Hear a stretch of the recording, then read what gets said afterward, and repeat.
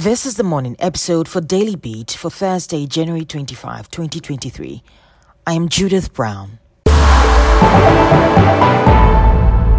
Two fire officers are in critical condition after a two-story building collapsed on them at West Legon in the Ga East municipality yesterday.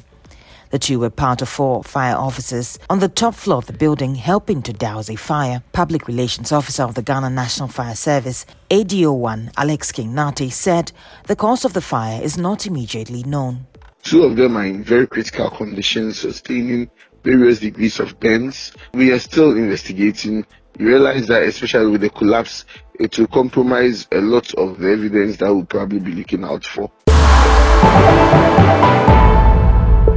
6 persons have been sentenced to death by hanging after they were found guilty of conspiracy to commit treason and committing high treason by an Accra High Court.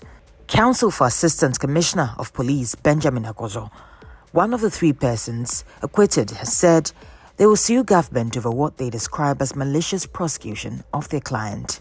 He said, look, if you are going to demonstrate on such matters, pass through the legal channels. That's what I said. And yet the state wove a very frivolous case, frivolous to the highest degree around his neck. And today you see the court has exonerated him. We'll sue the state for compensation. Meanwhile, private legal practitioner Francis Xavier Susu is calling for complete abolition of the death penalty. The punishment of treason and high treason in Article 3 of the Constitution is death by hanging. And so, unfortunately, for these accused persons who were convicted today, that provision has not yet been amended. The National Labour Commission has instructed striking members of the Senior Staff Association of Universities of Ghana and 2 other unions to call off their strike before any negotiations with the employer could go ahead. National Chairman of the associations, Isaac Donko, says members will discuss the matter.